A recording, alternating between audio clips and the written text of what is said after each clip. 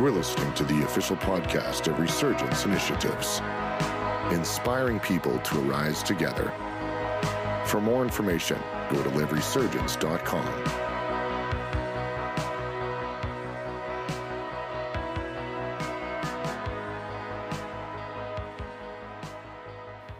Not every storm stops, right? And our default nature when it comes to storms is to pray for the storm to go away. But the storm doesn't always go away. Every storm doesn't have a good ending. And what I want to remind you of is it's intuitive to pray for God to take away the storm, but the real sweet spot of Christianity, like the real strength, like this book starts to make sense. This book starts to transform our lives when we stop praying for the storm to go away and we learn how to pray for peace within the storm. Because not every book has a happy ending. On this side of eternity, well, the ultimate statistic, 1 out of 1 people die, right? Life, the fragility of life is very real. But the climax of our Christian faith is not on this side of heaven, right? And so it's important that we learn to reconcile that in our own hearts. It's important that we understand that, because it's important to have a posture of victory. But we're also real too, and we live in a very real world. And you can have victory in the midst of the storm. That doesn't take away your victory. And I just wanted to make sure I said that and clarified that in case some of you are in a storm in the midst of it saying to yourselves, you lied to us last night. I didn't lie to you. I didn't lie to you. I preached the gospel. I literally got all my notes from the Bible. And so there's just other contexts in life as well. I want to close this Advance off with Mark chapter 5. And so if you have Mark chapter 5 in your Bible, turn there with me. Why don't we? Mark chapter 5, verse 21. We're going to talk about Jairus together. The story of Jairus. And it starts out like this. Jesus got into a boat again. I love boats. It's been my theme. Unintentional, by the way. It just happened to work out that way. Praise the Lord. I live on an island. Jesus got into a boat again and went to the other side of the lake where a large crowd gathered around him on the shore. And so I want you to kind of set the scene. So the boat comes in onto the shore, and as soon as the boat comes in, people have been hearing the stories of Jesus. At this point in history, people have heard this guy who is going around and healing the sick, where people who are possessed by demons, they're getting set free. New life is emerging, and there is something happening in the midst, and people are curious. And so as soon as this boat comes in, strangers start gathering, Jesus followers start gathering, and there's quite a commotion. But verse 22 says this: Then a leader of the local synagogue, whose name was Jairus, arrived. And when he saw Jesus, he fell at his feet, pleading fervently with him. "My little daughter is dying," he said. "Please come and lay your hands on her so that she can live." And I want to highlight perhaps the most obvious thing in the world, but it's extraordinarily important for us to understand this. You can be a church leader in direct proximity to Jesus and still have pain in your life. And sometimes we just assume that like to be a victorious Christian and to have Christ in our heart and to be a leader of many, it means that we have to not experience pain. And then as soon as pain comes, we're like, oh man, I must have missed something. I'm not victorious enough. I'm not good enough. I'm not smart enough. I'm not strong enough. I must have done something wrong because this is not how it's supposed to go. Well, friends, that's just not true. Like, look at Jesus' life for a moment. You don't get a more victorious leader than him. And he died on a cross. Like there's something to be said about pain. Why do you feel that you're not supposed to have any? Nobody wants to experience it, I get it. But don't let that shape who you are once you start walking through it. Because verse 24 is so encouraging. That's what I love about Jesus. These first 4 words are some of the most powerful words in the Bible.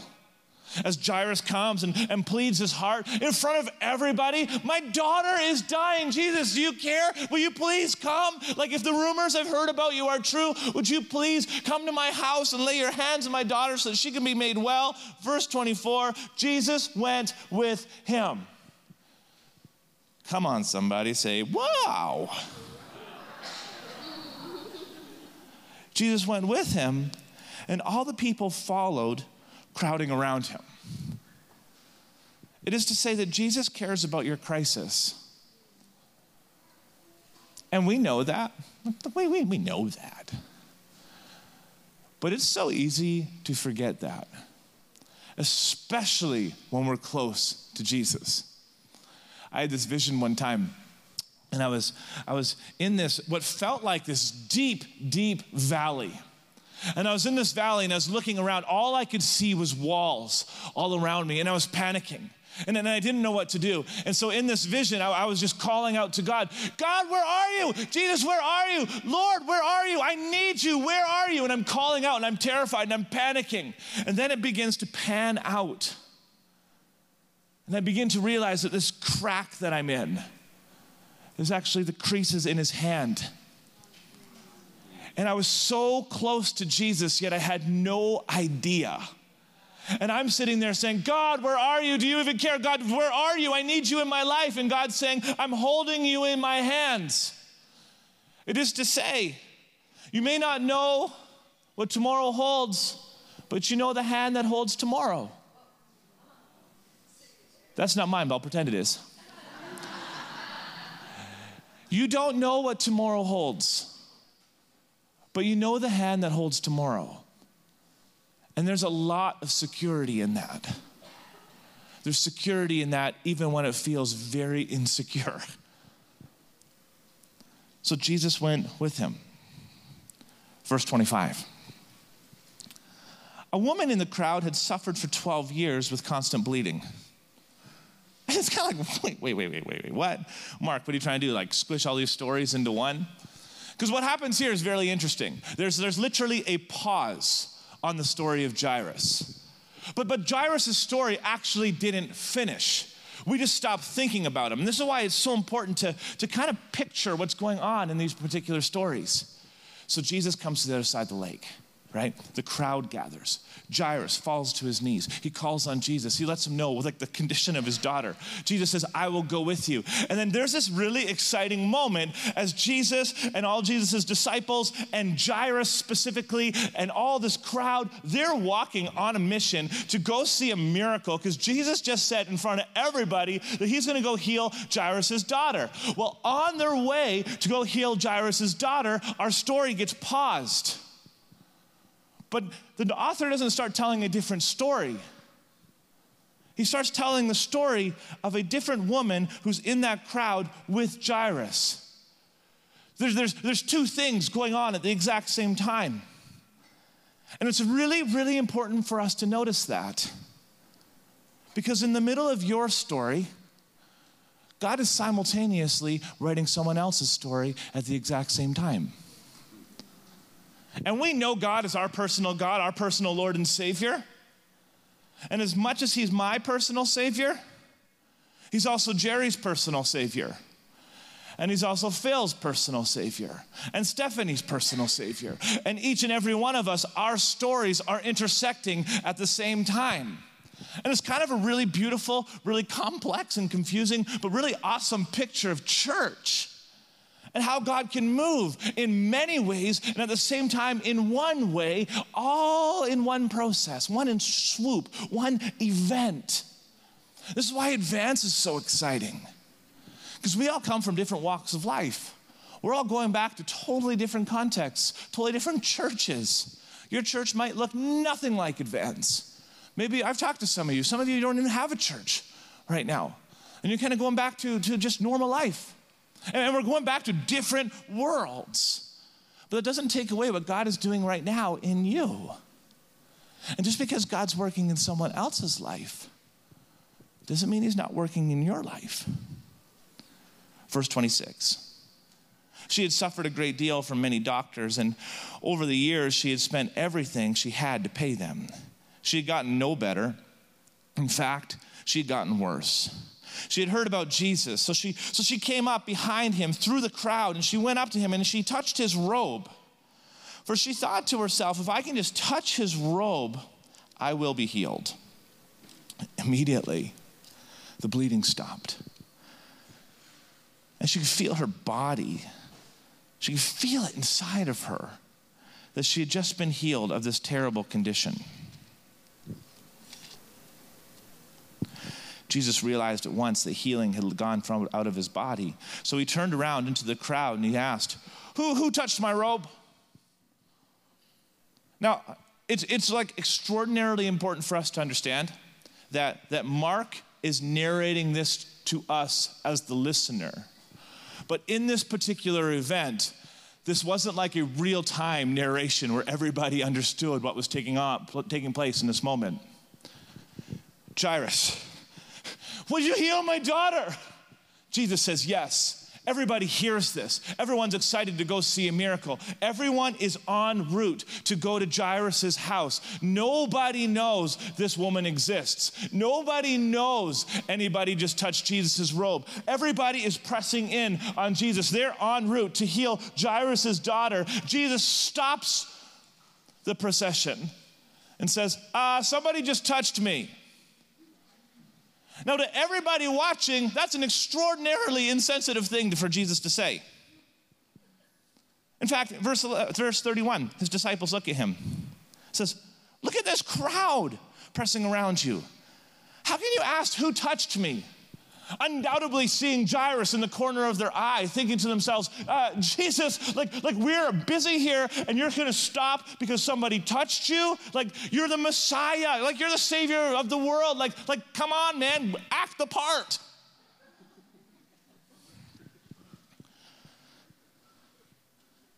And I can't help but picture Jairus in that moment. As Jairus is sitting there, I told you he wasn't wearing a watch, but I imagine him wearing a watch. Looking at his watch. My daughter's dying. And you're concerned because somebody just touched you? Like we should be running there. Like actually, who cares about all these other people? Like who cares if somebody touched you? My need is extraordinarily important. Like can't you see that? Like what's gonna happen to me? And he's sitting there trying to keep a smiling face on. Because he doesn't want to do anything to push Jesus away because he's thinking, this is my last hope. Verse 32. But he kept on looking around to see who had done it. Like Jesus didn't just casually say, hey, somebody touched my robe. Like he stopped everything. Where is she? Somebody touched me. Who was it? And the emotion, the awkward tension, like that moment would not have been a picturesque, pristine kind of advanced worship service kind of moment. like it would have been so awkward. Who touched me? We're not going until I find out. And Jairus is thinking, somebody come on, tell him who touched you. Right? Like somebody have a heart. Did you bump into him? Just tell him. But he kept on looking around to see who had touched it, who had done it. And then the frightened woman, terrified in this moment, trembling at the realization of what just happened to her. She came and she fell to her knees in front of him and told him what she had done. And he said to her, daughter,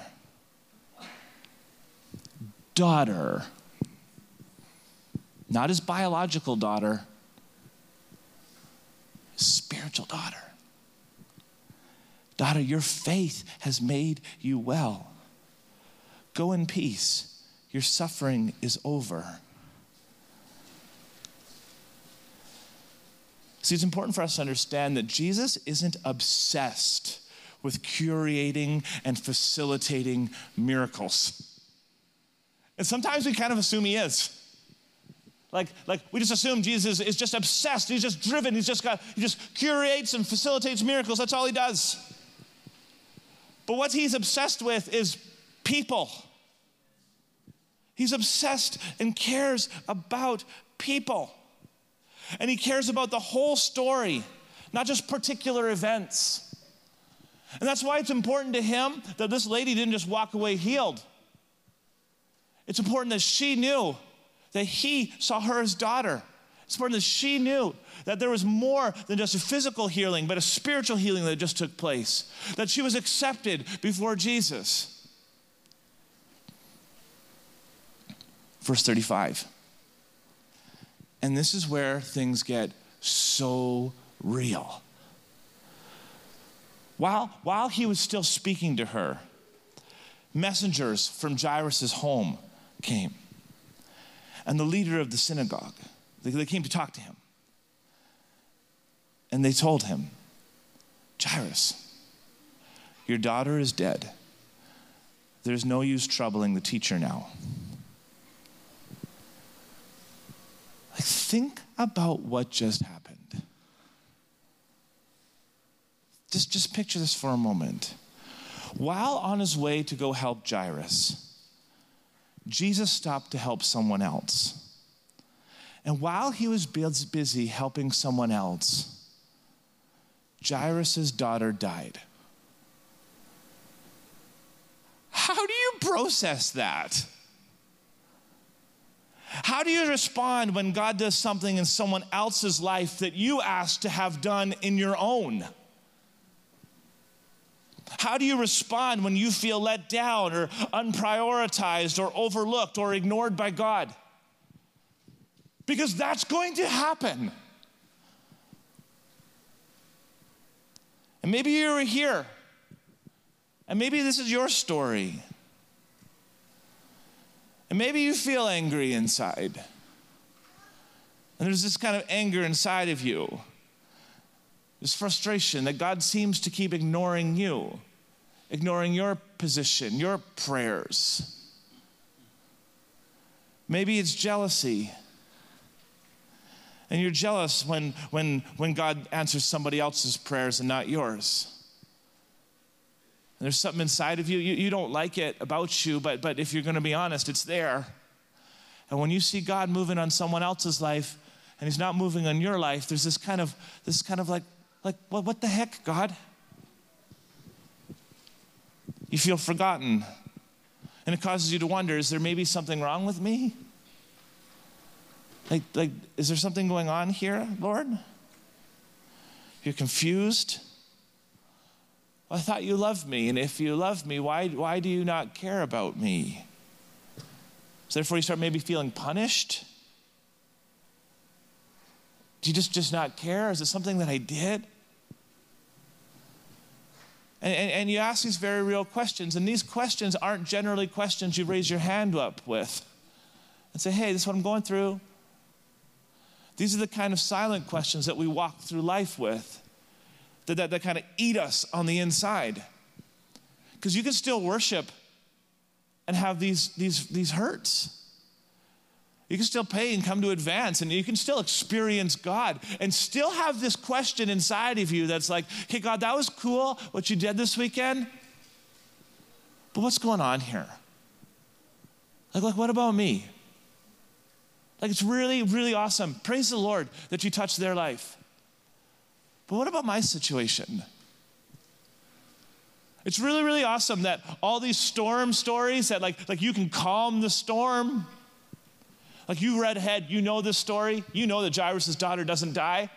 And you're sitting there thinking to yourself, it's really, really awesome, God, that you come in and rescue. But you didn't rescue me. And you didn't rescue my situation. What's the deal with that? And they're very real questions.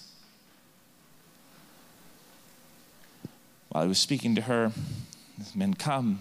They tell him, your daughter is dead. There's no use troubling the teacher now.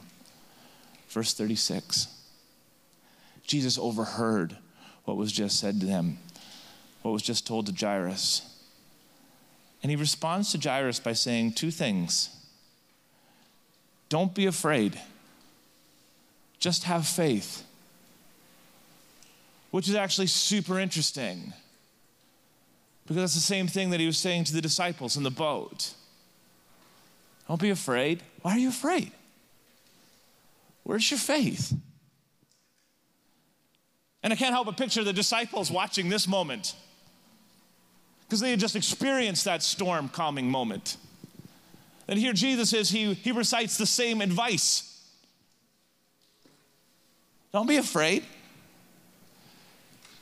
Just have faith. If you can relate to Jairus,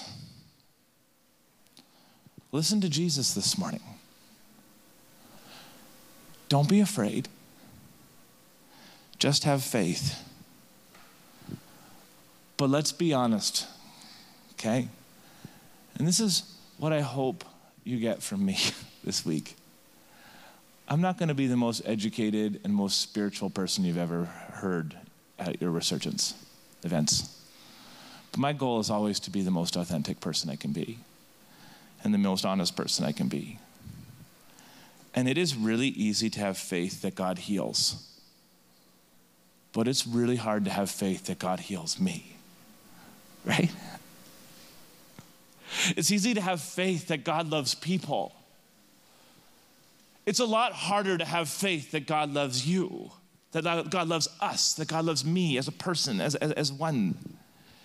It's easy to have faith that God will move and advance us this weekend. It's easy to have faith that God will touch us this weekend. It's harder to have faith that God will touch me. It's easy to have faith that people will come and leave different than the way that they came. It's harder to have faith that I have come and that I will leave different than the way that I came. Especially when we see him answering other people's prayers.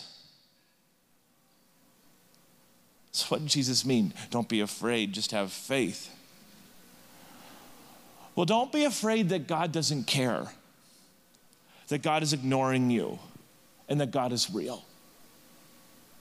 Have faith that God does care, that he isn't ignoring you, and that he is real.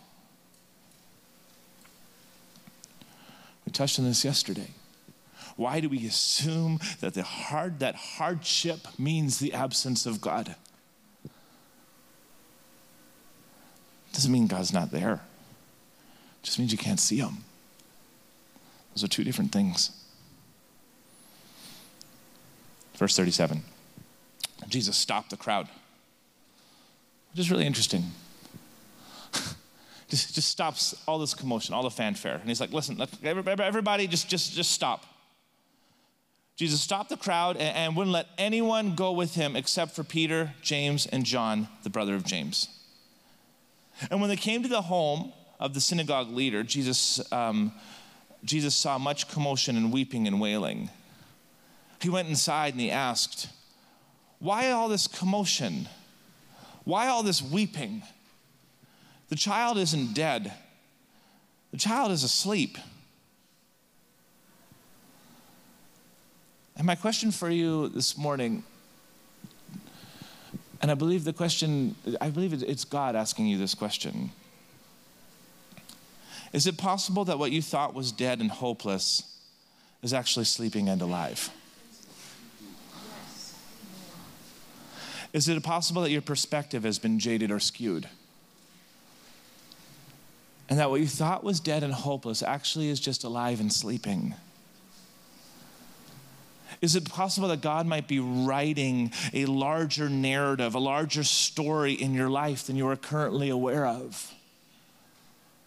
That yes, certain aspects don't make sense. Yes, certain aspects you would never have written into your story, but if you back up, if you pan out, you will see that something bigger is going on here. Something that we can't fully grasp on this side of heaven. Is it possible that right in the middle of your story, God inserted someone else's story, not to discourage you, but to show you that God heals people, that God works in people, and if he can do it in them, he can do it in you.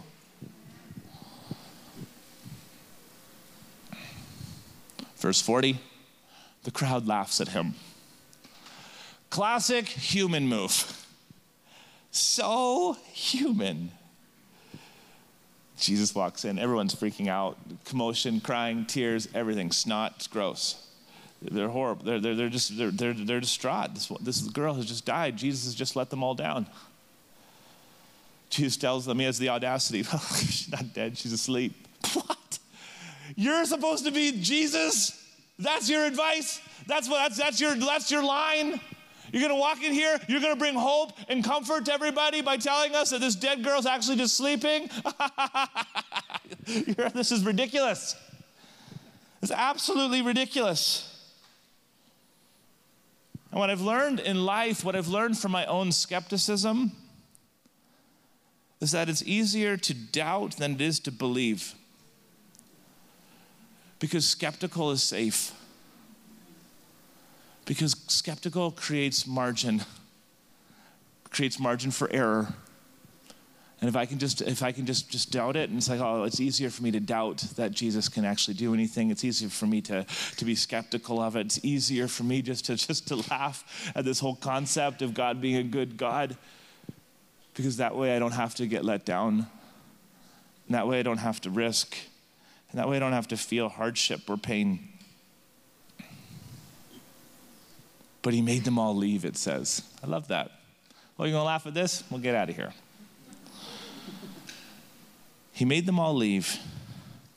And he took the girl's father and mother and the 3 disciples into the room where the girl was lying. Holding her hand, he said to her, Talitha cum, which means, little girl, get up.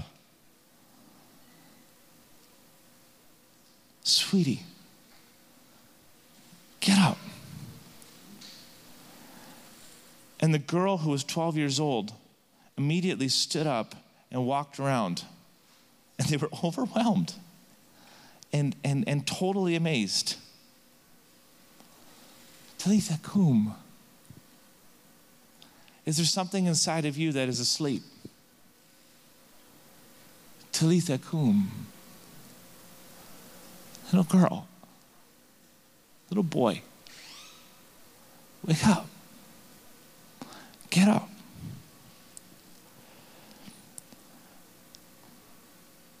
Can I have just Karis come back and play on that keyboard there?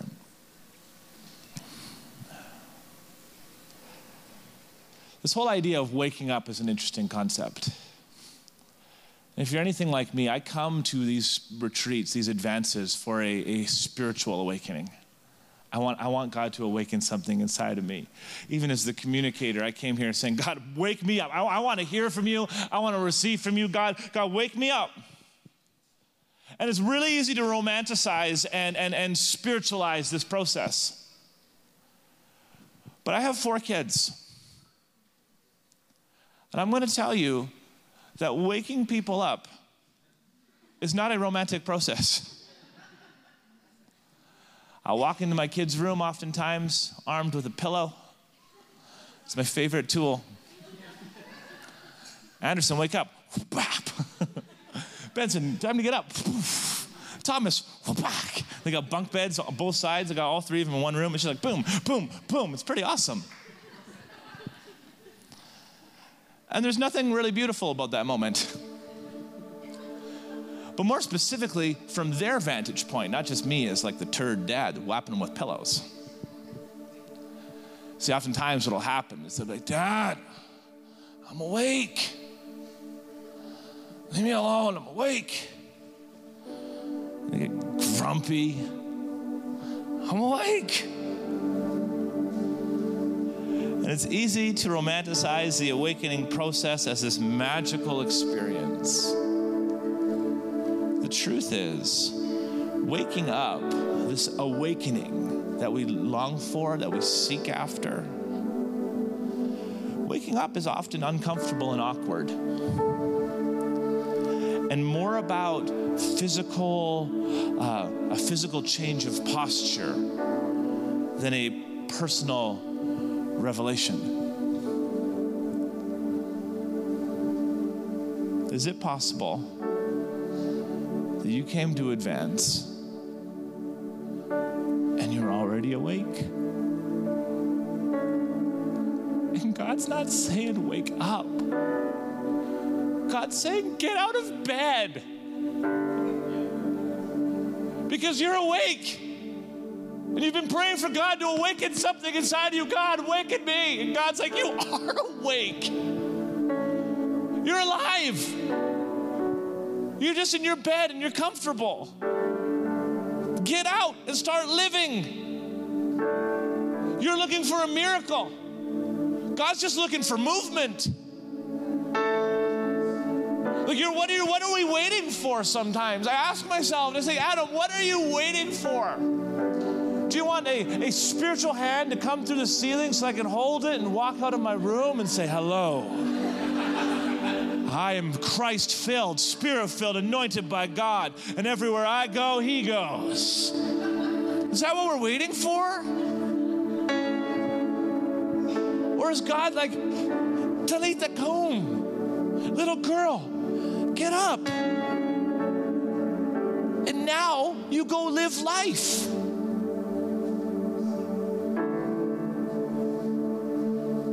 Would you stand to your feet? I'd like to pray for you.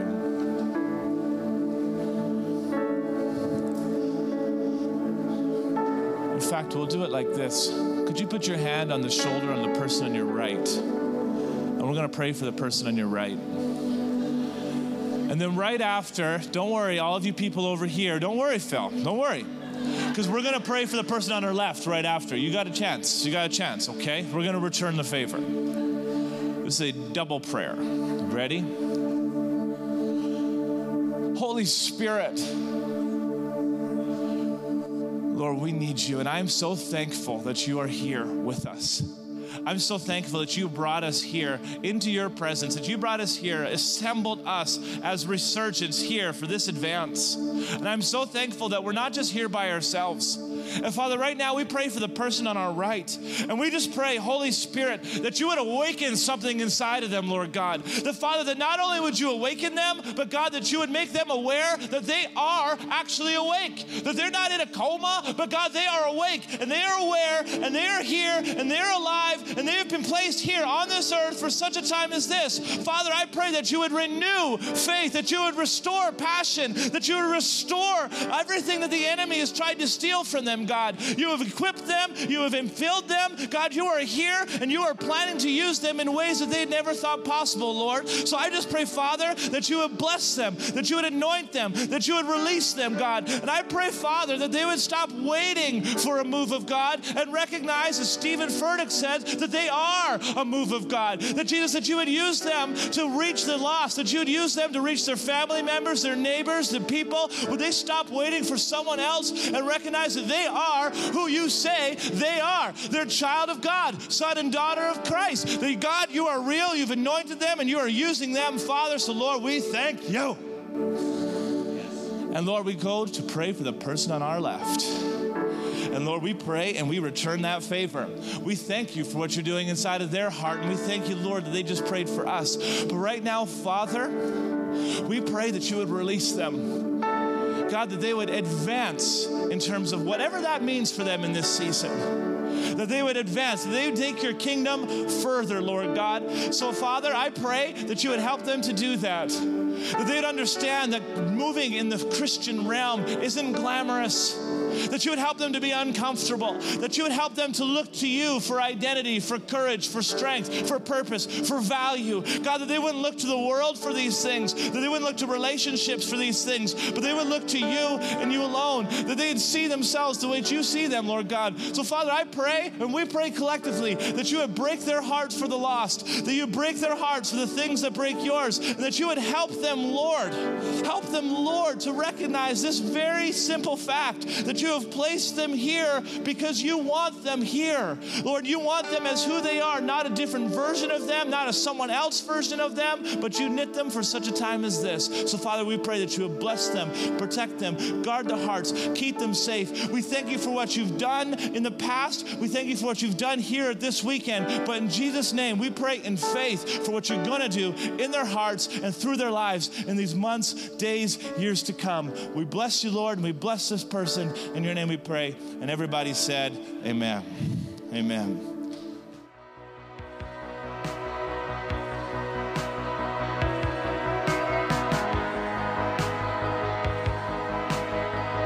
Thanks for listening to the official podcast of Resurgence. For more information, go to liveresurgence.com.